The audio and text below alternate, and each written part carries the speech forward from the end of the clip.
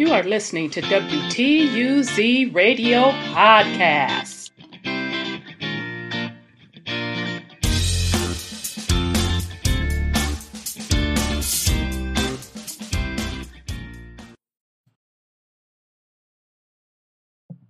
Welcome to WTUZ Radio Podcast. I am your host, Rhonda. This will be real quick. Literally this morning on NBC, today's show, they featured a story about a black family in California who owned land on Manhattan Beach. So those of you that are familiar with California or those that live in California, you know Manhattan Beach is one of the cleanest beaches, and a lot of wealthy folks live there with mansions. Matter of fact, Manhattan Beach is actually my favorite beach in California. So the governor of California actually signed legislation to give this black family back their land. Okay, so I'm just going to real quick play their story and just want folks to pay attention to what's really going on in this country. We're going to see a lot of these stories resurface, and you're going to see remedies start to be given. Okay. Now, of course, it took them years to get this to come into fruition. So let me right quick go into the story. NBC hasn't put it up yet. So I found, shout out to Black Excellence. They reported on this in 2020. It's much appreciated. So check them out.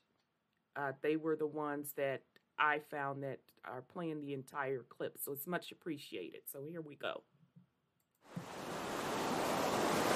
When I told folks that my family once owned the beach here, they would laugh at me. They didn't believe African Americans owned beaches.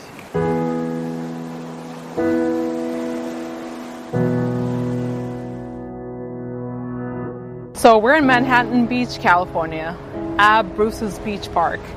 But who's Bruce and what's the history behind that name?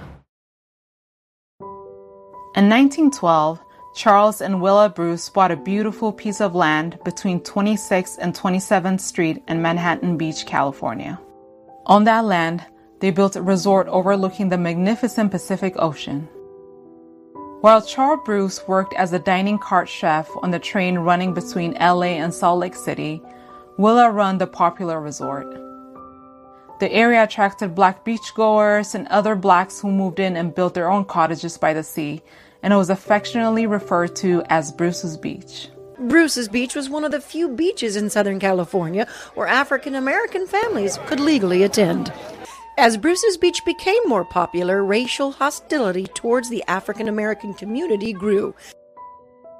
What followed black beachgoers, however, was a flood of harassment by white residents in Manhattan Beach. When the harassment by local residents failed, the city stepped in with a solution to drive blacks out of the area.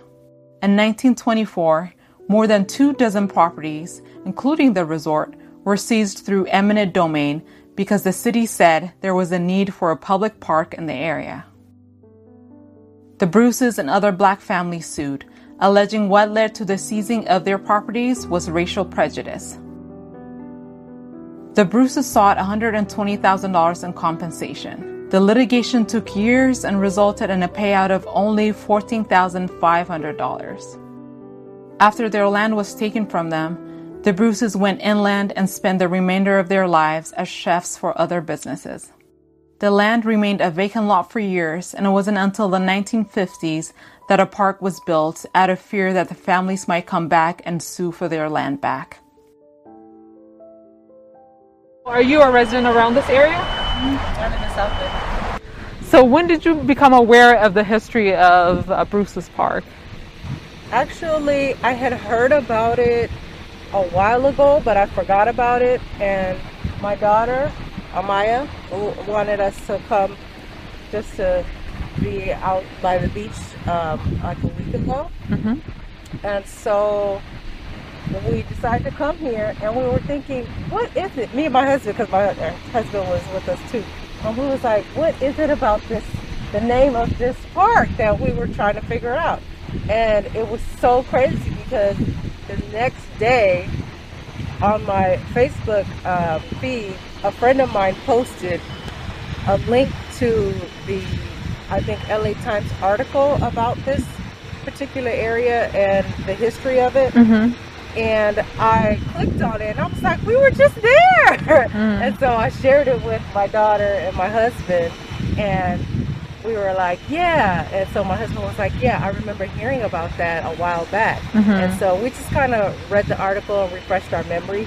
And then my daughter was like, our ancestors founded that. We need to be at that park every week. So what does this area symbolize to you, this park? Well, that there's history that is little known. And so, you know, it would be nice to make sure that everybody's aware of it, not just, you know, through a Facebook feed. When we think about discrimination, or especially 100 years ago, we think maybe California was free of that because it's not part of the South. No, because I actually am a direct descendant of someone who was directly discriminated against. My mom, when she came here in 1969, she faced a lot of discrimination because of her accent and because of the fact that she was an outsider. I know that it happened here because this is where she came from, Belize, straight here. So I just wanted to note, her mom was from where? Belize? Mm-hmm. She seemed very copper colored to me, but you know, let's just continue. And great job again, blackexcellence.com. Check them out. What this park symbolizes to me is how the system was used to demolish, to rob Black people of their wealth. Whatever little amount of wealth they managed to build over the years, system and laws being used against them to rob them of that wealth. It only makes me wonder how many more Bruce's Beaches are out there. They might not necessarily be by the beach in a rich area, might not be resorts, might not be hotels or a business, but it's the fact that the government used a law to hold back a group of people. The argument I hear right now about systemic racism and how it doesn't exist now because there are no specific racist laws in the book. In a lot of cases, it's not that there were specific laws for Black people and specific laws for white people. Some existed in the books, right? But a lot of the times it was not that. What happened is how those laws get applied. All of a sudden, this community needs a park. When it's a Black couple that has built a resort on that land has to be taken away from them. They will tell you it's not a racist law. It's eminent domain, something the community needs. It's something we would have done for anybody who would have owned that piece of land. But somehow it happens to Black people. And they'll tell you, I would have pulled you over. The fake $20 bill is something that applies to everybody, right? But how is that law applied when it comes to white people and Black people? That's what we are saying is systemic racism. This park, yeah, it happened 100 years ago, but it's still relevant today. Just think about how much wealth was taken away from the Bruce family because their kids, their grandkids could not inherit this resort, this land from them. That is worth millions and millions of dollars right now. That's what we're talking about when we talk about the racial wealth gap. We want to make sure this doesn't still happen now. Over the years, the park had many names, including City Park, Beachfront, and Bayview Terrace Park. It wasn't until 2006 that the City Council voted to rename the park after the Bruce family.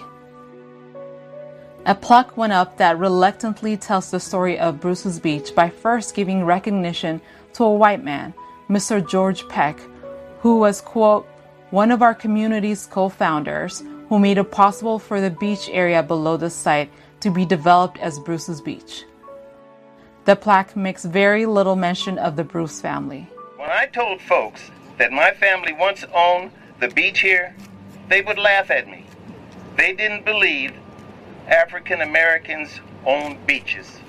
So over the years, this park has had various different names.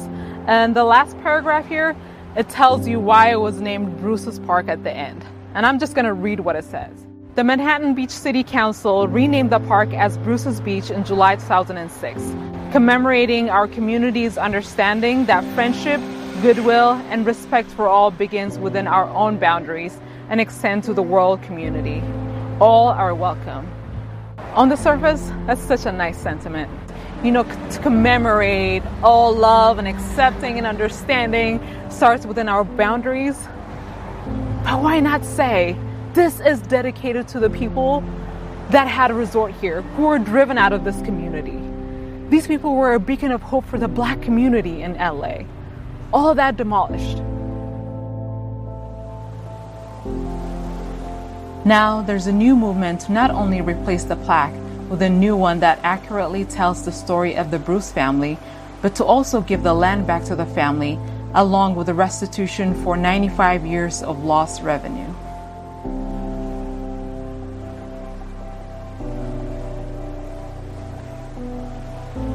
Okay, so again, this is Legacy of a Stolen Black-Owned Beach, Bruce's Beach. This is in Manhattan Beach, California. And it not only happened to the Bruce family, but it happened to a lot of Black families. And anybody that's familiar with this beach in California, you know that it is one of the cleanest beaches. It's also a wealthy beach with $1 million homes. And I just was really floored that Black folks owned this beach. And because it's literally my favorite beach in LA, and second is Venice Beach, which I knew that a lot of Black folks had land on Venice Beach as well. But the land was given back to the family. The governor, I forget his name. How can I forget his name? Because he's controversial. The governor in California signed the paperwork for the beach to be returned to the family. For now, the family is leasing back the beach to the city, and they have paid the family, but the family still owns the property. And so on the Today Show, they had the grandson of Mr. Bruce, which would be his grandpa Bruce, and he said he wished that his grandpa was able to see this. So I just wanted to bring this story to you all. Again, shout out to Black Excellence for covering this. Give them a check them out. This is Legacy of a Stolen Black-Owned Beach, Bruce's Beach. This is a clear case. There's no getting around it. There's no tap dancing of generational wealth stolen. So I wish you all well on this Friday. This is Rhonda with WTUZ Radio Podcast. Peace and love, family.